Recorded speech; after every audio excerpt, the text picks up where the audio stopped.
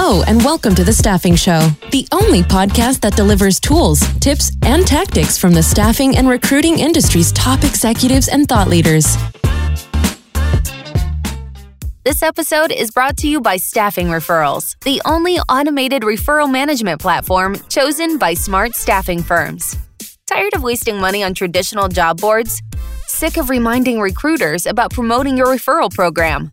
Wish you could eliminate admin work spent tracking referrals and scheduling interviews? That's where Staffing Referrals comes in. Imagine transforming your entire talent pool into digital recruiters on behalf of your company.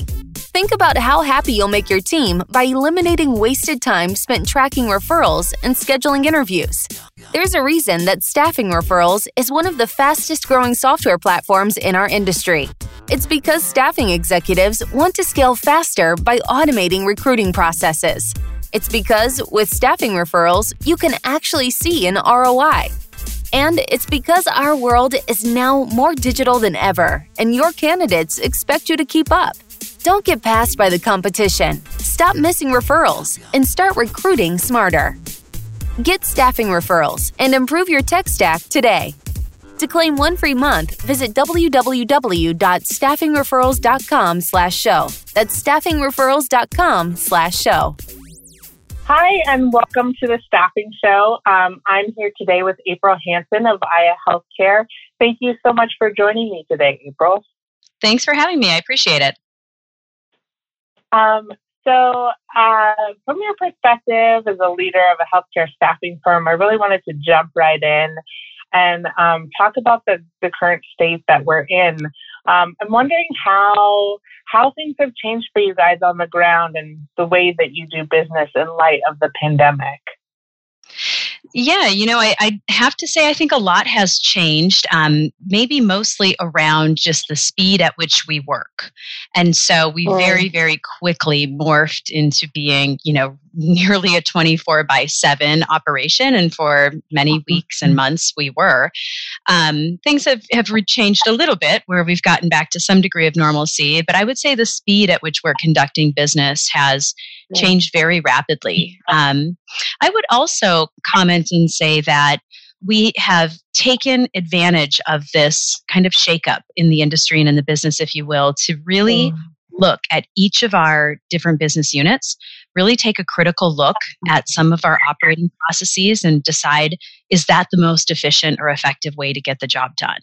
And we've sort of peeled back each component of the business, done a critical appraisal, and either reassembled or modified or added on and grew and scaled that component of the business. And we've taken, I would say, and we've made a lot of investment during these last few months to really make sure that we are set up to scale. And I think it's really paying off for us. We've scaled a lot. We've grown an incredible amount. And that doesn't get done by accident, right? You really have to be critically paying attention to your business. And what were some of I've heard this a few times from people about how crucial it is to remain agile in a situation like this. I mean, really in general, but this in 2020 more than ever. What were some of the things that were driving those changes? If you could speak a little to that. Yeah, for sure. I think everything right now for us in particular, and this is probably different for other businesses, but with the rapid growth of our business, everything is about scaling, right? So gaining productivity, having the infrastructure and the foundation in place to scale. A lot of times as businesses age, they sort of lose that ability to handle and digest hockey stick-like growth, right? What you would see in maybe a startup company or an early funded company. That's different when your business is 20 plus years old. And so when you see companies that are at that stage, they're usually not set up from an infrastructure perspective that can bear that degree of growth and scale without losing something, without losing traction or without another part of the business folding. And I think what has been, really unique for us is that our infrastructure was both under a microscope and in a spotlight at the same time. And so we were able to look at, what was the foundation that we had laid, and was it stable and ready for scale? And did we have to reassemble some things? Did we have to change some things in order to enable that scalability? And we did that very, very quickly in any of the areas that we needed to. And some of the other areas, they were set up exactly as they needed to be. They just needed to grow. We needed to add talent. We needed to add some technology, different things like that in order to handle the additional productivity and the scalability. And in terms of maybe tools you've adopted or strategy changes, can you share for our listeners anything you'd be comfortable with in terms of what has been the most powerful change for you guys in terms of enabling this kind of growth? Absolutely. I would say that our marketplace, where clinicians and clients are, almost able to interact directly, is a game changer. Aya's been very disruptive in the way that we allow information and we funnel information to get to clinicians about the jobs that are available. Our infrastructure is very unique. Our whole business runs on one platform, where many businesses have to move information and data from, say, an internal ATS to an external VMS and integrate multiple third-party systems together. Aya's business doesn't function like that. And so right from the core of our business being set up to handle this type of change, we're in a really good position. But, weekly, we have over 26,000 clinicians that are searching jobs right now on our web portal, conducting nearly 150,000 job views. They can create their own pay packages. They can self-select. Recruiters are directing clinicians into jobs and recommending jobs for clinicians. And the technology is really smart. And so it helps match clinicians into those best matched jobs, remember their search preferences, surface things that they might be interested in. And it's added an incredible amount of recruiter productivity.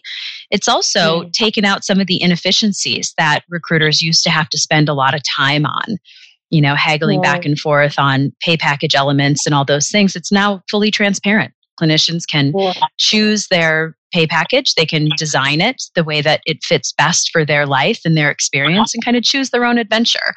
And I would say that degree of tech enablement and procedural enablement has been game changing for Aya as a business.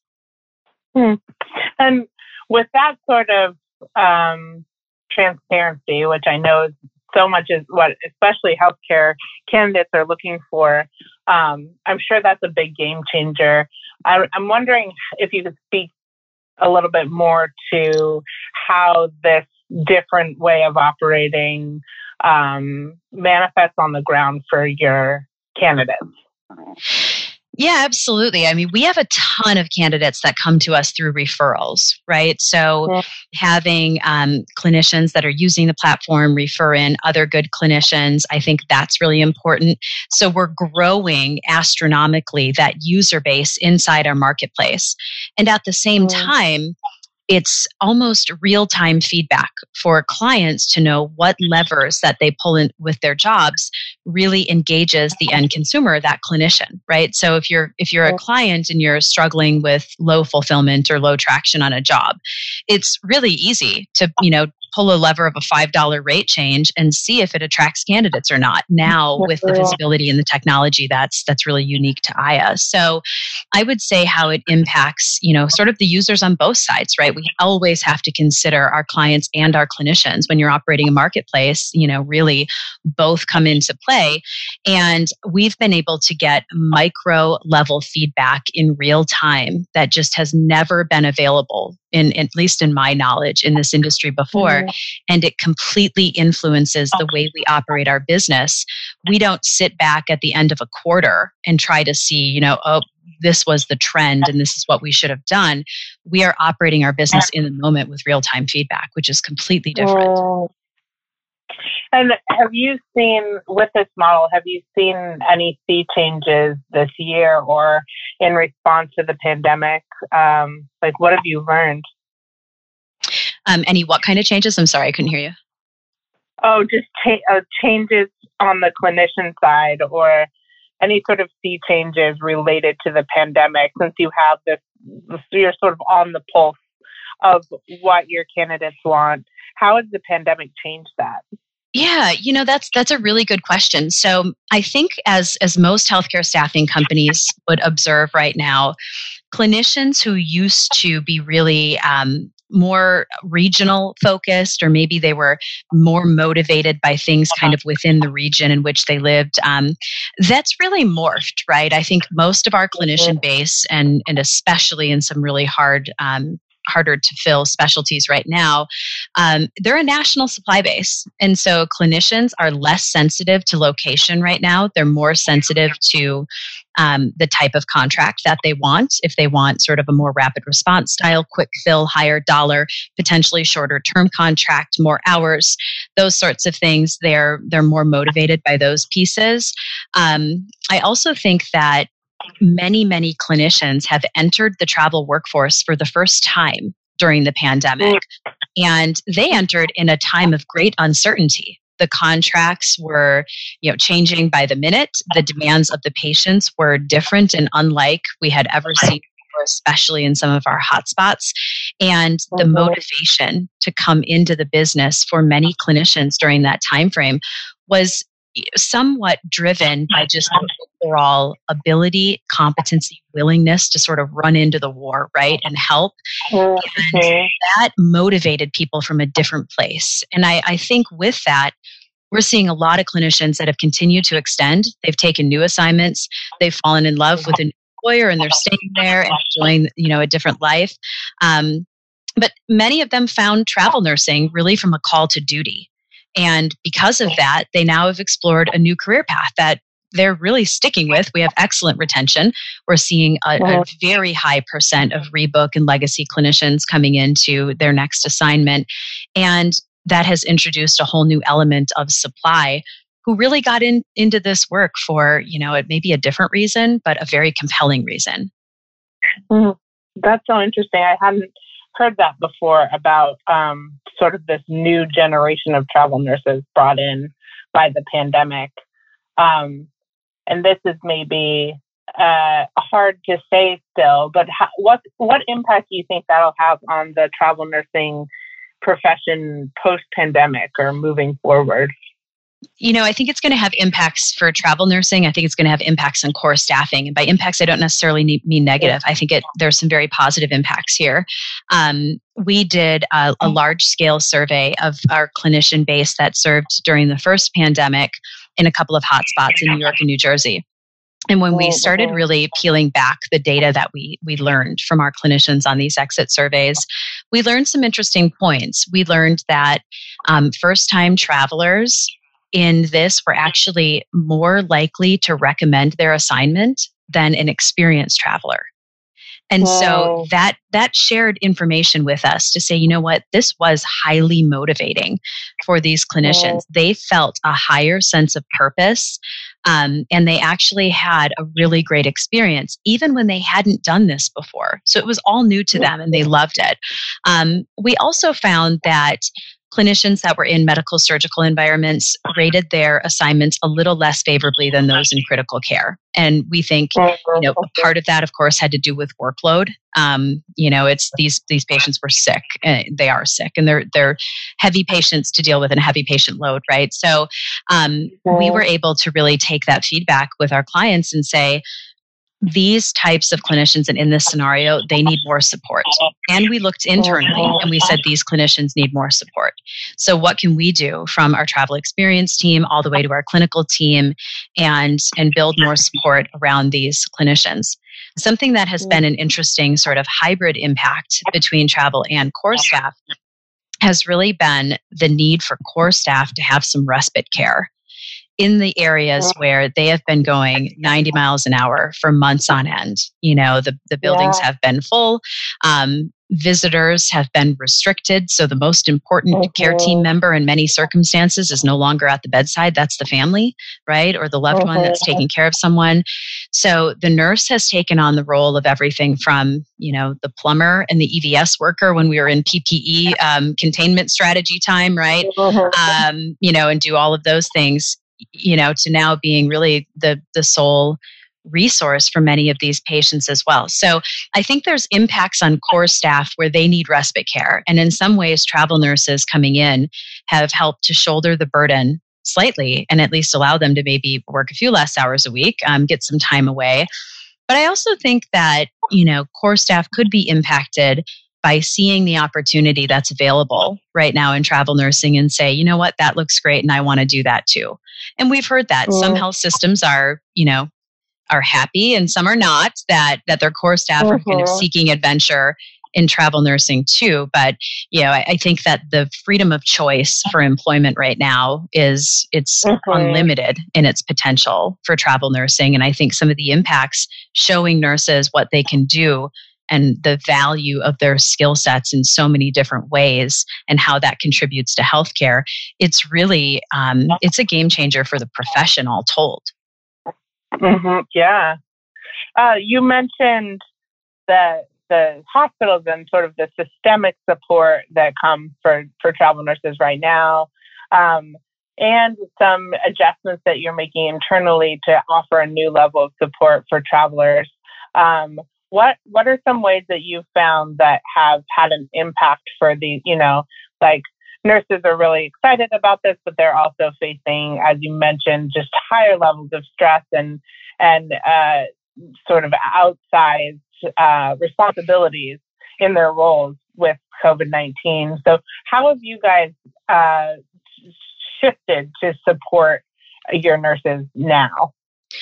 Yeah, if I think back, so if I kind of go back chronologically and think back to March, which feels like 3 years ago, right? If I think back to some of the decisions that we were making as a small leadership team and, thinking about things like what's going to happen when and if our clinicians get sick, how are we going to resource them? It would be the wrong thing to tell them, to go back home and quarantine there. We don't want them to travel. We want them to stay where they're safe and where they can keep people safe. How are we going to make decisions to support clinicians with sick time?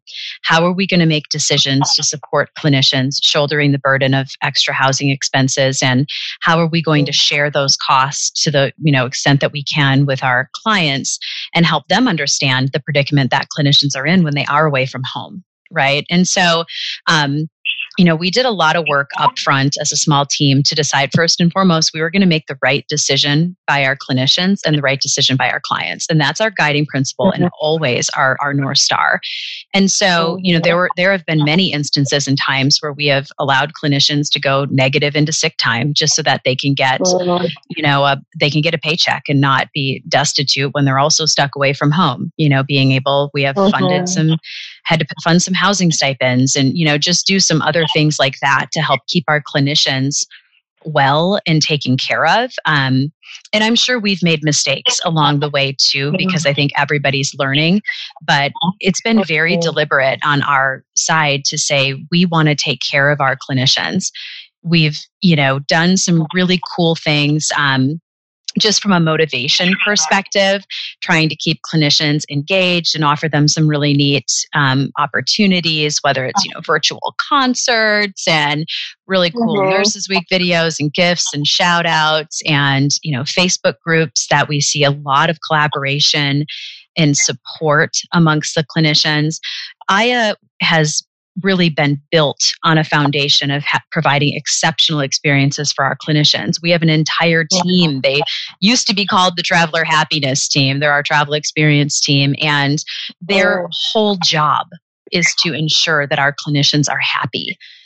Prior to the pandemic, if we had a clinician who, we had a clinician in Texas whose shoes got ruined in their car when, the thing flooded. And, the travel experience team just got them a new pair of shoes, right? They didn't have to go ask for special approval and do this kind of stuff. They have carte blanche to extend company resources to take care of our clinicians. And having that infrastructure already in place was paramount to our success in retaining our clinician base and having them be happy, through the pandemic. And we continue to do that. So we continue to think of new and unique ways to keep our clinicians engaged, keep them happy, take care of their problems when they're stuck. Not every, assignment ends with a rainbow, right? There's very real things that happen.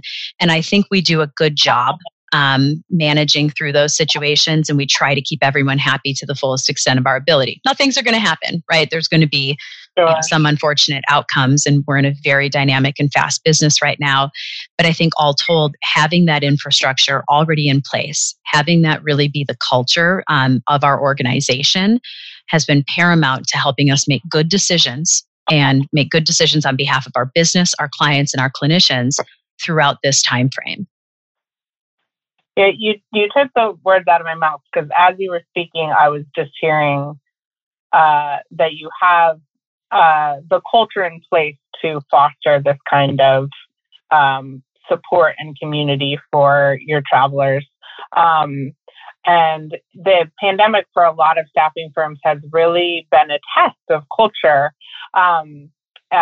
both in terms of moving remote and in terms of having to really be agile in the ways you've been talking about, and make changes really quickly in the face of uncertainty.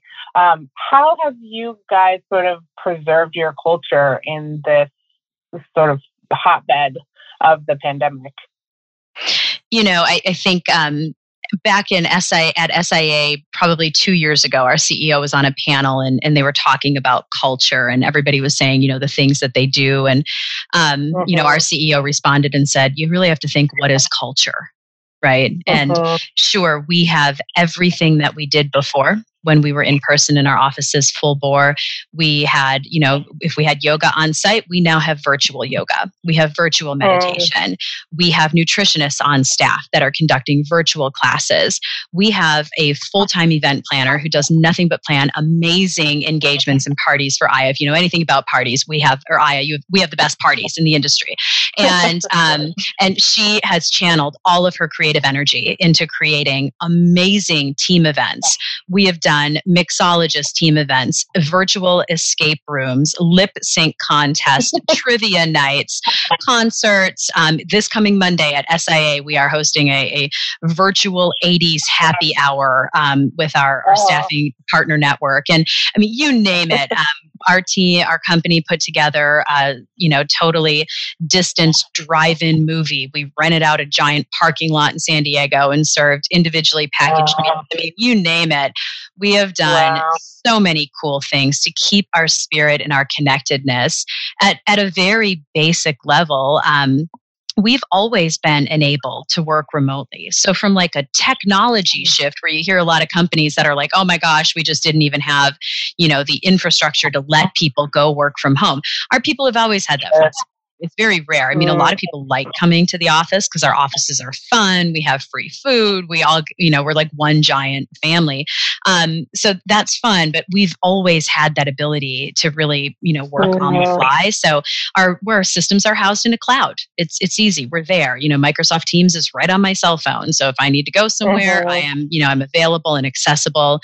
We've collaborated really, really well. I think, going to Microsoft Teams earlier in the year and kind of streamlining through that platform, our business was already set up in a highly collaborative function virtually. I talk on video all day long with my team members, even if we weren't, in a pandemic. So I think we've done so much that if we had it while we were together in person, we still have it. And I don't think a lot of our team members have really experienced a feeling of loss from being out of the office. And when it was safe to get us back into our offices, we did. And we did it very smartly. And now people have a choice, right? If they're there and they want to work from an office, that's great. If they're already remote, which we have a large remote workforce, we're just doing what we've always done, except I do think my business development team would probably like to pack their suitcases and go ride an escalator in an airport just for old time's sake. Because I think they probably miss, Marriott and Delta and other things. But I'd say for the most of us, we've adapted really well. That's interesting. I've heard what you had before the pandemic seems to make a huge difference in how well you maintained throughout this trial. So it sounds like you back that theory up too. Totally. So you already had the foundation. You mentioned that you guys have a pretty small leadership team, and I was wondering if you could talk a little bit about how you guys work and sort of what your leadership style is. Yeah, I mean, I would say that we actually have a pretty large leadership team, but it was kind of a small core group of us making decisions on the fly during the pandemic. I would say that our leadership structure in Aya is probably also unlike many other staffing companies' leadership style or leadership structure. We are probably one of the least bureaucratic organizations that I've ever seen, and that bodes well with a lot of people who like that structure. We're highly entrepreneurial. We hire the best talent. We hire them so that they can think on their own, right? And because of that, people will roll in and they'll say, "Let me see your org chart." We're like, "What do you mean?" There's we don't put a ton of weight in different things like that, but we have some phenomenal leaders that motivate and inspire their teams every single day. And that's really, what I think is important. We subscribe to sort of a school of thought around situational leadership, and I think our organization demonstrates that really, really well. There are certainly times, and especially times of constant chaos, where you need a leader to be a bit more directive. You sort of need this, autocracy that comes in and says, "This is what we need to do." Right. And then everybody is like, "Thank you for the direction. I'm so tired of making my own decisions." And then there are other times where it's completely applicable to lead our groups by a democracy, right? And sort of get that vote and see what's going to happen. But I would say that, first and foremost, to really thrive as a leader in our organization, being able to manage yourself situationally and turn your leadership style to what is needed at that point in time in the business for that individual in that situation is key. And I think I embody personally a lot of those elements when my team, really needs me to make a decision, give direction, be very, very clear about what is needed. I absolutely do that. When there's the opportunity for me to just, pass the buck and say, be very laissez-faire about some things that don't need me, right? Then I am 100% comfortable with my team leading in that way as well. So really being able to pivot and being able to situationally adapt and adjust is a key leadership trait that is finding success in our organization right now. It sounds like that also comes with an attendant sort of comfortability with, hanging back and letting people do their own thing allows them the possibility to succeed. And it also creates a certain space where it's safer to make mistakes or safer to fail even. So I'm wondering what's your relationship to failures or mistakes? How has a failure in your past set you up for success? Oh, which one? How many, right? Oh, wow. Yeah, no, that's, I'm not afraid of failure, but I think it's one of those things, right, that if you don't know failure, you've never really experienced triumph, right? And so I think it's important to look at both. And I also think you're exactly right. If I back up just a bit, allowing your individual contributors, your team members, your teams together to function, right? Get out of their way and let them go. We hire really, really smart, super talented people, and we hire them with the reason that we want them to do what they're great at, right? So it would be damning to put, some sort of bureaucracy in the way to stunt their abilities. And we do our very, very best every single day to make sure that that doesn't happen. I also think that, if we if we think about leadership in different ways, when we have a super high performing team, my role changes where I am just removing barriers out of their way. What is the roadblock? What's the next thing you see up around the corner? I'm going to go get that out of your way, and you just keep going. Keep your foot on the gas pedal and go. But I also think that, we're certainly not immune to failures. I think sometimes it's, I always have the tendency to be a little bit more on, that sort of democratic side, right? Like, let's go politic this around a little bit and figure out if it's the right decision and that kind of stuff. And something that I've learned over the course of this pandemic, when everybody is running low on gas, right? If they're tired, they have, developed and worked through many, many, many challenges, sometimes just providing direction, which doesn't always seem exactly my style, just giving that direction and getting things done is alleviating to them. They're not mad. They're just happy that, stuff is just moving and going, because sometimes it's hard to see the forest for the trees when we're in this time of constant chaos. So, when I think about that, if there's some failures, it's, maybe not being quick enough to give some direction and sort of, thinking that everybody's got some things handled. And you course correct, if I think overall, kind of just career-wise and, some of those many, many failures, something that I've learned just about my own path is to stay in the lane of what I'm really good at. And I'm good in healthcare staffing. I love healthcare staffing. I've been in this industry on every angle of it, and I love it. I've dabbled in other businesses. I own other businesses. And when I come back and I really, really think about it, I'm best when I stay in this lane and I stay in this industry. This is what I'm competent and knowledgeable about. It's what I'm passionate about. And, I think that's probably palpable. But at the same way, I've owned a hair salon. I have no idea why I owned a hair salon, right? Like, what was I doing? If you've ever seen my hair, you'll know that I do not have that talent.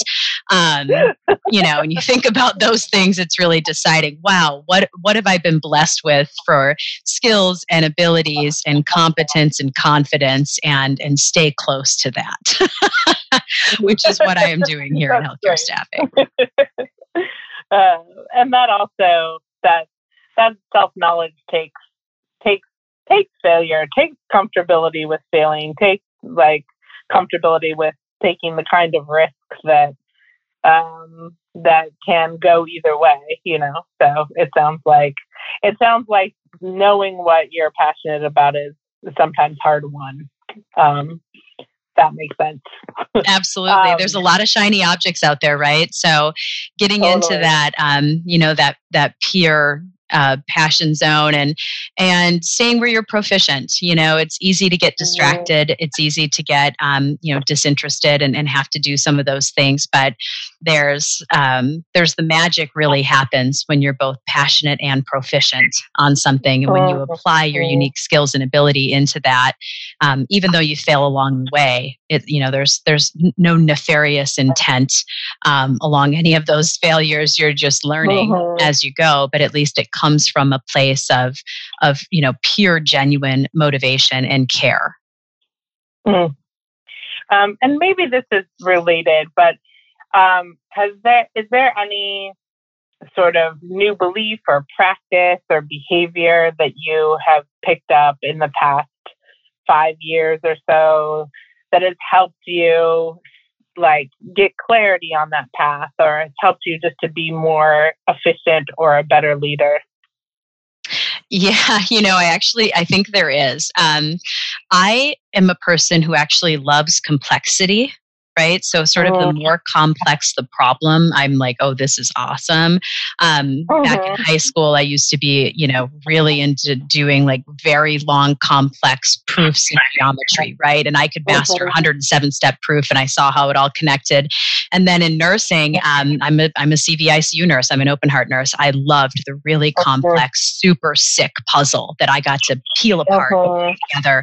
And I loved complexity. And one of the lessons that my CEO has taught me is that, April, in almost all cases, simple is better. And so just, think about things. And if the pathway is so complex, it's going to take additional time. It's going to take additional thought. It's going to take, many more steps to potentially even uncover if the outcome is worth it. And so when you're looking at things and when I'm deciding on pathways and solutions and trying to figure out, I'm more often than not now going to look for simplicity as opposed to complexity, even if I've previously been drawn there. But the interesting part about that is I don't think looking for simplicity has actually reduced creativity. And that was always my concern, right? So if I was just trying to make things as simple as possible, was it just going to be boring? And I think the answer to that is no. I still had the ability to connect dots in ways that perhaps others don't. But with that, it's, taking that approach to keep it more simple and less complex. There's a lot of elegance in solving the 107-step proof in, 20 steps. Like there's a great degree of creativity, and also, intelligence in making something complex really simple. That's just it. And, I also think there's a certain knack that some people have to take simple things and make them complex, right? And so I'm trying to not do that. Like, this is a simple problem. Let's just keep it a simple problem. Let's just cut this out from, we don't need to go A all the way through Z and stop at each point. Let's just get there and move on. We got a lot of stuff to do. I think this is very related. I see a lot of advice out there in the staffing industry and just in general leadership advice that does make what's very simple quite complicated. But can you think of any bad recommendations that you hear in your profession or in the staffing industry that you would prefer we just do away with? Oh, I could think of a lot of them. Some of them might get me booed off the show, but I think right now, and especially as we're into the end of a year, right? So for many of us that operate on a typical calendar year, we're thinking about fourth quarter, right? We're thinking about closing strong. We're thinking about setting goals for our next year, and something that I think is just kind of a little silly right now is to really believe that anybody knows what's going to happen, right? So we all see our trends, right? We know our trends. We know the wave that we've been on. We look at those trend lines and we all have stepped back from the highs and the lows and we've evaluated the trend line. We can see what's happening. What I think is, a misguidance or perhaps just almost an irrelevant strategy right now is to go plan out what's your 3-year plan, what's your 5-year plan. It's silly, right? And if that's the way you're thinking about how you're going to get to the next milestone in your business, I would prepare to be disrupted, right? And so I think, some of the bad advice has come that we're going to think about our business in the way that we've thought about our businesses before, and that some of the same principles apply, because they don't. And that's, a way that I think people can get a little sideways. That's great. It's also, if nothing else, 2020 has showed us that we have no ability to predict the future. So any model that is reliant on predicting what is even going to happen in 2021 is probably going to be not just fall short, but be a total waste of time. Yeah, exactly. And, if you spend a whole lot of time on that, it's tough. And I also think that we have to give consideration to what is happening with our buyers right now, too. So, healthcare buying cycle has always been really long. And in many, many ways, right? And during the pandemic, it turned into a lightning fast speed of a buying cycle because they really, really needed help in a lot of ways. And, with that, there's also great uncertainty in many places there with our buyers. So as we sort of step back and we evaluate targets and goals and objectives, we have to take into account where our buyers are at and how attainable some of these things are based on where they are. And I think, once again, the thought rules is that, let's keep it simple, right? Let's just keep doing what is working well. Let's keep defining the jobs that need to be done with our customers. So what are those jobs to be done? And think about ways that we can get that job done. And, maybe the business is going to look a little different. Maybe we need to launch some different service lines. Maybe we need to shut down some things that we were doing that just aren't relevant anymore. And refocus teams and goals. And this is maybe you've exactly pointed to why this question is unanswerable, but what do you see on the horizon for Aya Healthcare? Aya is an incredible company. And I'm not saying that just because I work for Aya and I eat, sleep, and breathe Aya. We really, truthfully have created an incredible company. We've doubled in the last year in size, and that doesn't happen again by accident. And it also doesn't really happen in our industry. By the time you start at the size we were at, and then you double in 1 year, that's just unheard of, right? So when I think about the excitement that comes along with being part of the growth story here, I think it's very humbling. It's also very rewarding, and it's very motivating, right? And so when you think about, wow, like what the hills we have climbed together, the summits that we are undertaking here, it's incredibly inspiring. And so I'm very motivated about what's happening into the future. I am so impressed at the speed in which we've released new technologies, and that we've improved business processes. I'm just thrilled with some of the really great talent that's joined our organization and the talent that would like to join the organization, and our ability to continue to scale and grow in those ways.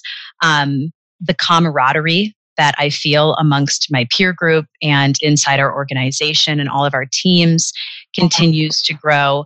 And I think our relentless focus on ensuring that our clients are happy, ensuring that our clinicians are having an exceptional experience in working with us, and continuing to differentiate ourselves that in those ways will really be, sort of that continuing leading strategy into 2021. I talked with, I just had a meeting with my team today, and I was like, here's what we're going to do. Just keep going, right? Keep doing what you're doing. This is, they're doing a really, really great job. But I see a ton of opportunity. And am I naive enough to think that nothing will change? No, right? Am I confident and poised enough to believe that we have the right infrastructure, that we have the right talent, that we have the right leadership, and that we have the right motivation and sort of centeredness to know that we're going to make good decisions and we're going to do the right thing with the business regardless of what happens in the market for that, what we don't know, right? We don't know what it's going to be, but I feel very positive about it. I feel very bullish about our position, and I'm humbled and honored to be in this position and to continue to do the work that we're doing, because I know this work is very, very important. That's great. That's a beautiful place to end. And I like the way you pulled together an idea that we have no idea what's happening, but if we're agile and adaptable enough and rely on our strengths, then we can, chase the future, come what may. Absolutely. What other choice is there, right? Exactly. Well, thank you so much, April. This was a wonderful conversation. I really appreciate it. Thanks so much, Caitlin. I appreciate it. Take care. Thanks for listening to The Staffing Show. Don't forget to sign up for our newsletter at staffinghub.com to never miss an episode. Until next time.